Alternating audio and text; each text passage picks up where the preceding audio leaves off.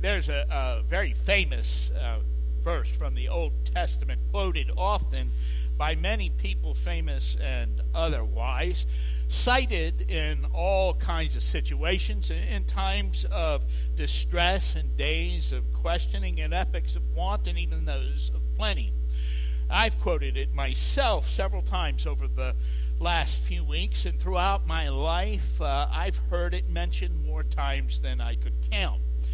And although I've been familiar with it from the very earliest days of my Christian life, I also confess to you that for much of the time, I've not really comprehended its significance. I only understood it in a kind of a very general way. But even that understanding was a good thing as far as it went. It reminded me that I can do very little on my own, and truthfully, maybe nothing of real significance can be done in my own strength. It reminded me that I need God to intervene in my life and intervene in my affairs. But it also assured me that God understood my need and that He would provide for it through His Spirit. Now, the passage I'm referring to, you will have already discerned, comes from Zechariah chapter 4 and verse 6. Not by might, nor by power, but by my Spirit, says the Lord Almighty. Those words were spoken through Zechariah to Zerubbabel, and the context was the rebuilding of the temple after the exile, a very physical thing requiring a great deal of physical effort. But it was also very much a matter of the heart. And so the will to begin and the resolve to continue, and yes, even the physical strength to complete the task, would come by the Spirit of God. And from that Old Testament passage, we understand God and people in some manner work together to accomplish God's purposes. But as we do so while we fulfill our destiny as His dearly loved children. Now, the book of Romans helps expand our understanding about that Old Testament verse. And as you know, we have been the last couple of weeks in chapter 8 of the book of Romans. And that's all about the Spirit and how He enables us to live the Christian life. So I want you to join me once again, if you would, in that book, the book of Romans, chapter 8. But we're going to be looking at verses 12 through 17. And, of course, Jim will have it up on either side of me on the screen. So in chapter 7, Paul leads up to this discussion by emphasizing the first part of what Zechariah said, that we cannot do this, live this Christian life in our own strength. Specifically, Paul told us we cannot do it by trying to keep the law. And the law itself is powerless to help us in this matter because of the sin dwelling in us. So we need more than a written code, more than what we can bring to the table. We need God's Spirit. And that's the first part of chapter 8 states. It talks about the Spirit and how He meets our needs. And it does so in general and foundational terms, which I described this way last week when we were together. The life of God in us, through His Spirit, in us and through us and out of us. Now, the passage we're going to look at this morning builds on that truth and is much more specific. Now, not everything I'm going to say today here really does tell us all there is to know about the Spirit. What we're going to discover is what Paul, led by the Spirit, wanted to communicate to that particular church. But as he speaks to them, he also speaks to us in our place of need. And what we find here in these verses is there are actually 7 things that the Spirit does in the life of the believer to enable him or her to live out their faith. And so we're going to look briefly at all 7 of those things. Verse 12 sets a stage for us by telling us we don't owe the flesh anything. So we read, Therefore, brothers and sisters, we have an obligation, but it's not to the flesh to live according to it. There's a recognition here on the part of Paul of just how demanding the flesh is.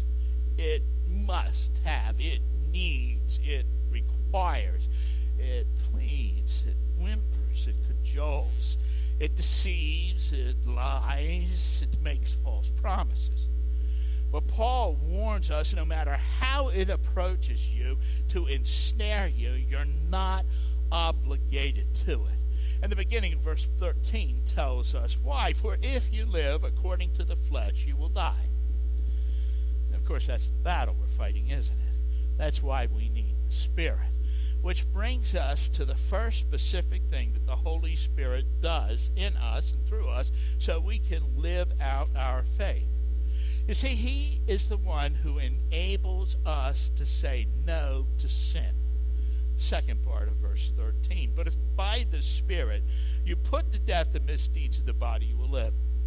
See, the Holy Spirit is the one who enables you to say no to sin. Now, it's really a little bit more dramatic than that, I suppose. I mean, the Spirit enables us, in the language of the old King James Version, to mortify, or as other translations put it, to kill or put to death the misdeeds of our body, that is sin. Which, by the way, I just want to make sure you understand that the misdeeds of our body doesn't just mean the things we do physically. It also includes those things that we think about. And it's the Holy Spirit who enables us to put those things to death.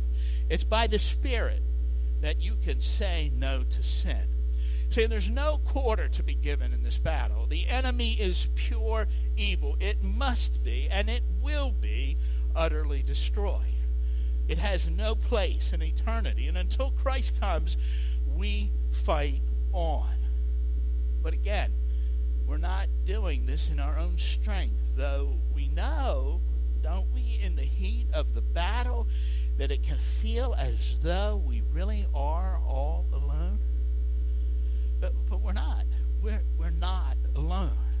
The Spirit lives in us, and His resources are infinite. He's the one who enables you, and He will give you what you need to say no to sin. Now, there are three things we need to say about this truth. First, the Spirit is there for you in these battles, but you have to turn to Him. You see, you have to realize just where your strength comes from, and you must understand your need, and you need to seek His help. It's there, but it's there for the asking. Secondly, you may wonder why He just doesn't simply sweep in to rescue you, or call in an airstrike, or direct the artillery fire against the enemy. Well, sometimes He does. Sometimes He does just that, and you know it. And sometimes He does it, and you don't know it. Now, He does that sometimes because He's not going to let you be tempted beyond your ability. But He doesn't do it all the time, because He's not just defeating sin. He's building sons and daughters fit for the kingdom of God. And people who are fit for the kingdom of God, people like that, are people who fight against evil. And finally, the more you fight the good fight, as you learn to rely on God, as you live your life finding strength in Him, finding your strength in Him, well, the more useful you become.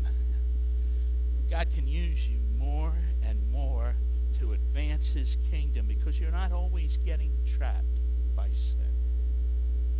There's an old story that's told about an old tribal chieftain who came to Christ late in life. And he was describing to a friend of his the battle which played out within him. And he said it was like two dogs fighting, one black one, which represented sin, and one white one, which represented righteousness. And his friend asked him, which dog wins? And he replied, the one I feed the most. That's not a bad analogy, is it? feed the flesh and it gets strong and it'll kill you. Feed the Spirit. Walk with Him. Turn to Him in your time of need, and you discover His infinite strength, which brings you life and builds you up and encourages you. That's the first thing that the Spirit does. He enables you to say no to sin.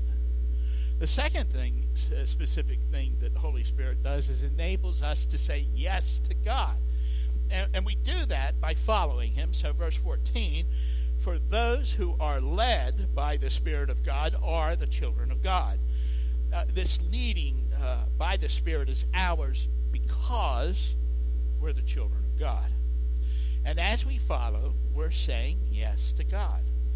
Now, and I pointed out this before, but it really does bear repeating. You know, when we first come to Christ, we tend to think of the Christian life in terms of not sinning.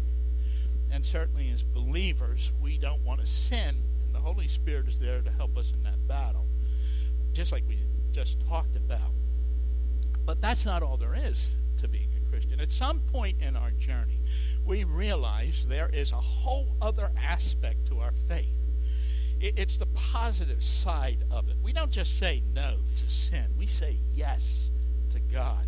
And when we say yes, we're following Him, and the Spirit is the one who leads us.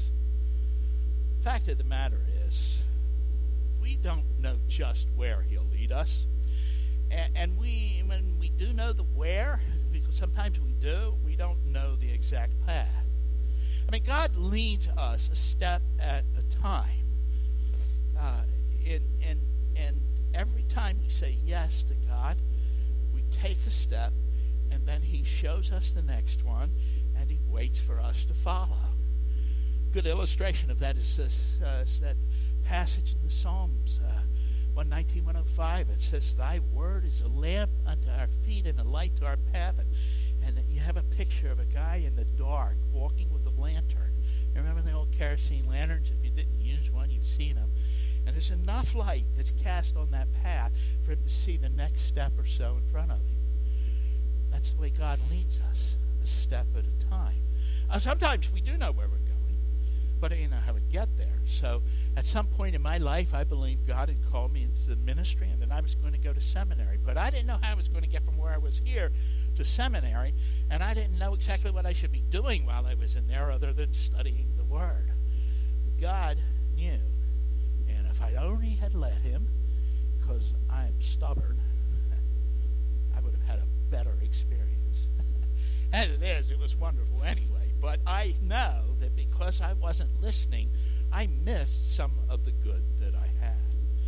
And God leads us. And this really is an ongoing thing. A better translation of verse 14, which captures the meaning of the Greek verb, the tense there, is for those who are being led. It's an ongoing activity by the Spirit of God or the children of God. You know, if we had to find our way through a thick jungle or across the desert, neither of which had roads, we would be utterly dependent on a guide. We might not be able to see the way, but He does. And that's the same with our God. He has a plan for us and a path for us, and the Holy Spirit will lead us step by step. That's what He does for us. So the Spirit enables us to say no to sin and yes to God. But He also delivers us from fear. That's the third specific thing the Spirit does. And maybe this is preparatory for what comes next, but I think it's worth exploring. I think so does Paul. I mean, he says it. He doesn't just merely go on to the next point. Paul states this truth in the negative. It prepares for what comes next by putting it in stark relief or contrast to what he's going to say now. The beginning of verse 15, the Spirit you received does not make you slaves so that you live in fear again. The Spirit sets us free from the slavery and fear. That's who He is. And I think Paul states it this way, so you know, and so I know, that when fear begins to try to enslave us again, when it tries to do that, that's not from God. You know, sometimes saying what something is not helps us to understand what it is. Darkness is not light. No lie is of the truth. The one who hates their brother or sister does not have God's life in them. So when we see darkness or lies or hate, we know we're not dealing with light or truth or life. And when we are in danger of being enslaved again to fear, we are not dealing with the Holy Spirit. And I think that's important to know. I think it's important to know because a lot of us allow ourselves to be enslaved again.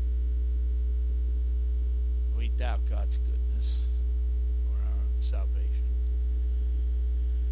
or that we're Christians.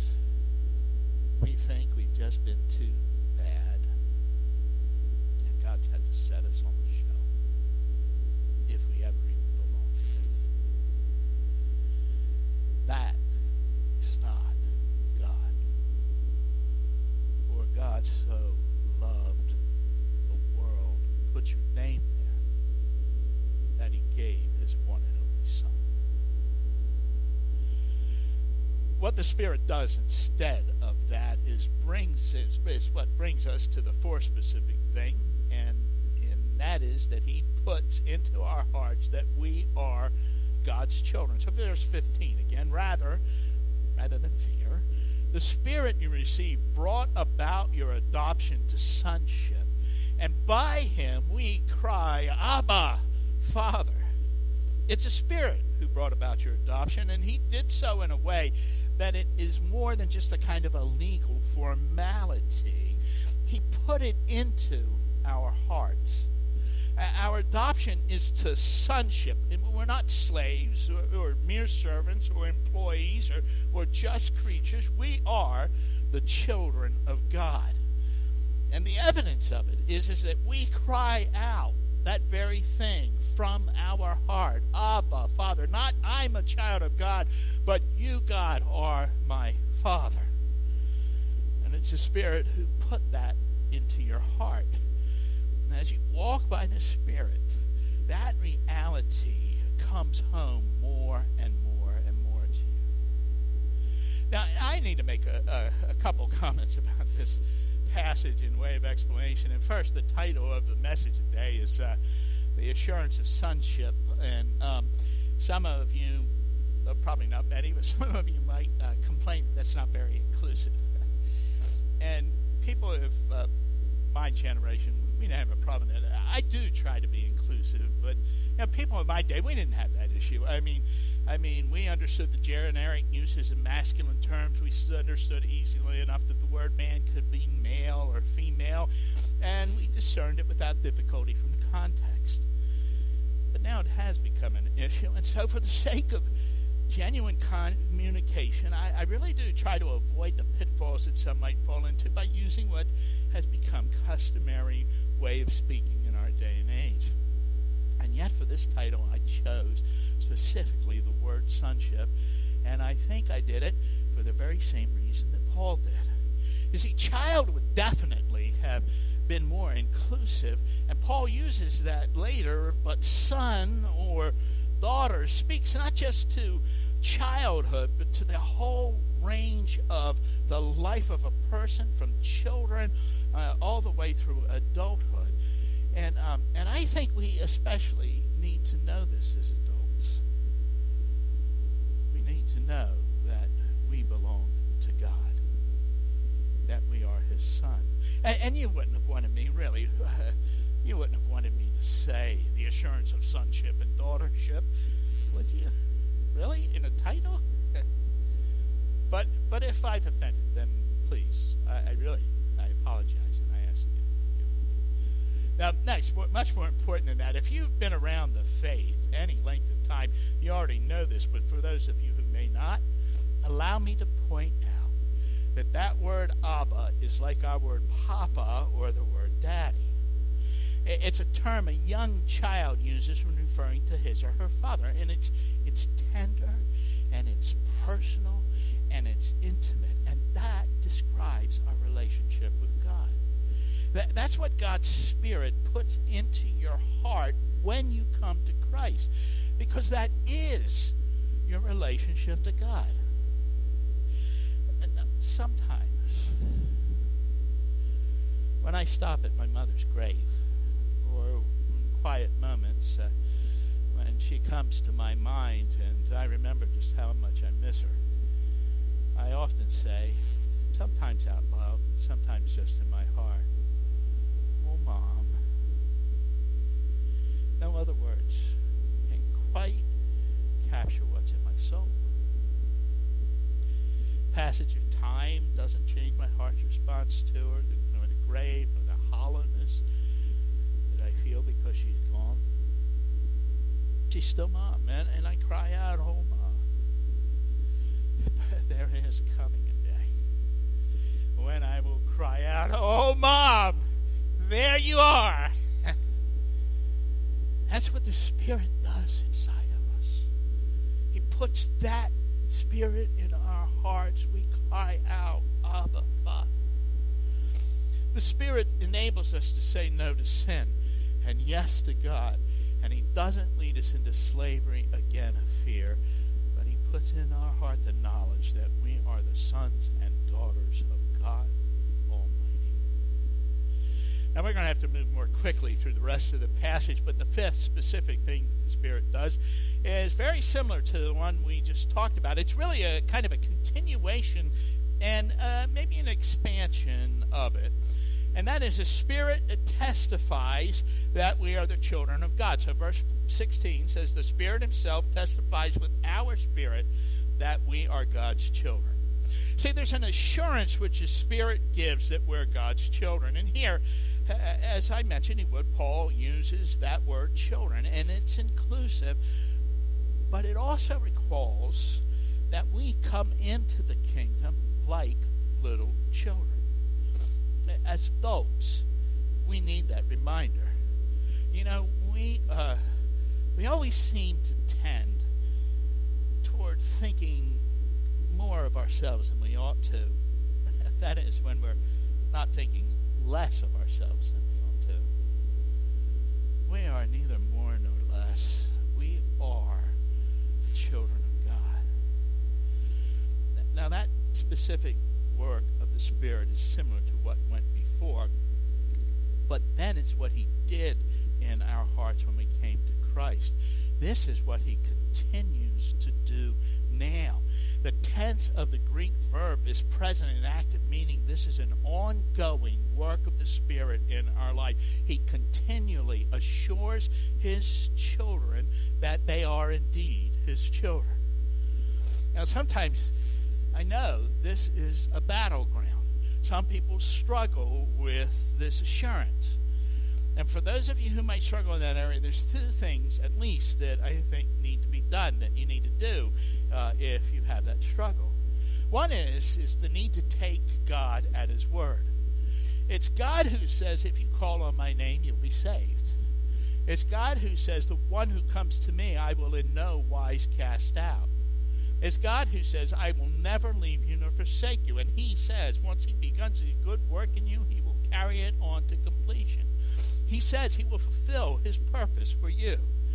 Christ said He sanctified Himself so that we would be truly sanctified, meaning that He has set for Himself the task of making us holy. And if we confess our sins, He's faithful and just to forgive us our sins and cleanse us from all unrighteousness. Draw near to God, and He'll draw near to you. And greater is He that is in you than he that is in the world. And taking that in faith, trusting that, attempting even to trust in that, is the first way we fight that battle. And the other thing we need to do is ask for the Spirit's help. He will give you what you need. Enough. Sometimes just enough, as He builds you into a kingdom man or woman. But the assurance will come, though the battle may be ongoing. The Spirit always assures us that we're the children of God. And the other way that he testifies to that fact that we're children of God, the way that it expands over the first thing, is that he shows that very thing to other people, whether they're inside the faith or outside. So he testifies that I'm a child of God to people around me. And the way that happens, I think, is God's life flowing in us and through us and out of us. You and I, if we know Christ, we're like a sitting on a hill we cannot be hidden. Paul told the Corinthians that we're the aroma of Christ, meaning that for some people we're the fragrance of life, and for those on the outside, well, we're the smell of death. It's the Spirit that makes us that in all of those situations. We cannot help but testify about Christ who lives in us, and he can't help but testify about the God who lives within us. And that testimony is stronger when we're walking in the Spirit. Now, it's almost hidden when we're in the flesh. But even then, it's not quite hidden, is it? And then we're open to the charge of hypocrisy, and of all the charges which can be brought against us, that's the one that's the worst. To avoid that, we really need God's help. And so the Spirit is the one who enables us to say no to sin and yes to God. And he doesn't lead us into slavery and fear. And he puts in our heart the knowledge that we are the sons and daughters of God, and he continues to testify to that truth in our own hearts and to others. Getting close to the end, two more things. The sixth specific thing the Spirit does is to help us understand what we're going to inherit as God's children. What we're going to inherit is part of the glory of Christ. So verse 17. Now if we're children, and the Spirit assures us that we are, so he wants us to know this, then we're heirs. Heirs of God and co-heirs with Christ, if indeed we share in his sufferings, in order that we may also share in his glory. You see, we're going to share in Christ's glory. That's our inheritance. We're co-heirs with Christ. And what God has, and he has it all, and all that he has is good, all of that is ours in Christ. And the Spirit wants us to know that. He wants us to know all that God has done for us. He wants us to know just how amazing Christ's work really was on that cross. He wants us to know that we're full members of the family. And we need to know it. It helps us to understand God's love better and more fully. And knowing that we're so wealthy and so rich can help make us more generous with other people. I mean, we have so much. We can share it with others. We want to share it with others. And knowing it can help us through the hard times of life, when the hard times come. And they must come. Which brings us to our final point. The seventh specific thing the Spirit does is he takes us through the sufferings of Christ, which we must share in. Verse 17 again. Let me read it again. It's worth reading again. Now if we are children, then we are heirs, heirs of God and co-heirs with Christ, if indeed we share in his sufferings, in order that we might also share in his glory. The Christian life is not a bed of roses. And even roses have thorns. You might have gathered that things aren't always easy from the talk earlier that we were in a fight. But it's more than just a fight against sin. There are other hardships we have to endure. If we're to walk with Christ in this world, it's a sharing of his sufferings. And knowing what awaits us in glory can help us, but we still have to go through the pain. What we can say about these sufferings are that we are sharing in Christ's sufferings. We don't go through them alone. Our Lord walks with us all the way. And you all know that poem, Footsteps, right? Man said he had a dream, and he dreamed his life, and as he was walking through his life, his feet were leaving the prints in the sand, and there was two sets of prints. One were his, and one was Jesus. And at some points, there was only one set. And he said, Lord, how come at the hardest times in my life did you leave me? And he said, I never left you. It was at those times when I carried you. We walk through these sufferings with Christ by our side, and if they ever get heavy, he picks us up and carries us. We can also say this about the sufferings of Christ that we share in. They're redemptive. That is, in some way, and we don't always see how, when we go through them, it helps others. It may simply encourage them to see our faith, or they may find in you a fellow traveler on their dark road so they know they're not alone and there's a way through it all. Or maybe in some way you bear their burden, which they can hardly carry, and so you help them on the road. But our suffering is intended to be redemptive. Christ walks with us, and our suffering matters to others. And finally, we can say that in Christ's suffering, well, it's in some ways perfecting. That is, that through it, we somehow become more like Christ. You do know, don't you, that even the Bible talks about Jesus and says that he learned obedience through what he suffered, and once made perfect, he was able to provide salvation.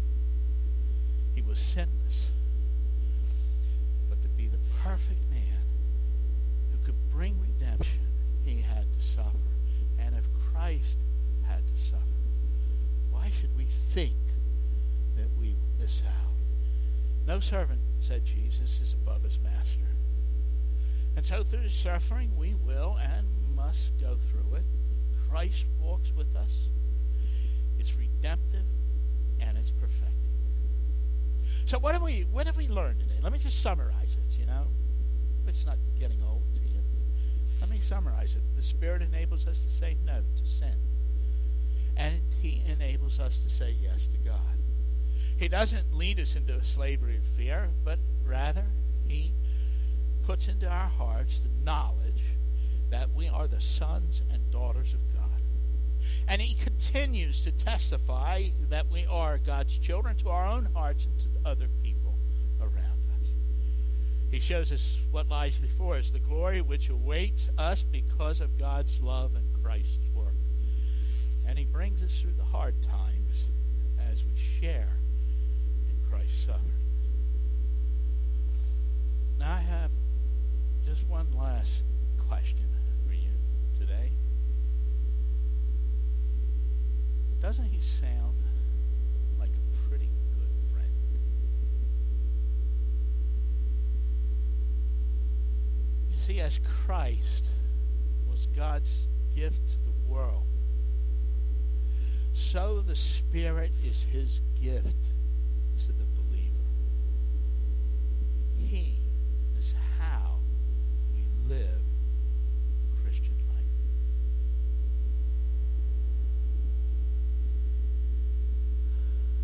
Would you pray with me, please? Father, you created this world and you sustain it by the power of your word. You are the one who rules. You're the one who provides redemption, sanctification, and glorification. You have taken care of everything that we need. Christ on the cross taking away our sin, making us your children. Your Spirit living in us so that we might walk with you, so that we might live in a way that makes our faith attractive to those on the outside and ultimately brings glory to you. And so we say today, glory be to our God and our Savior. In Jesus Christ we pray. Amen. Let's stand and worship one more time.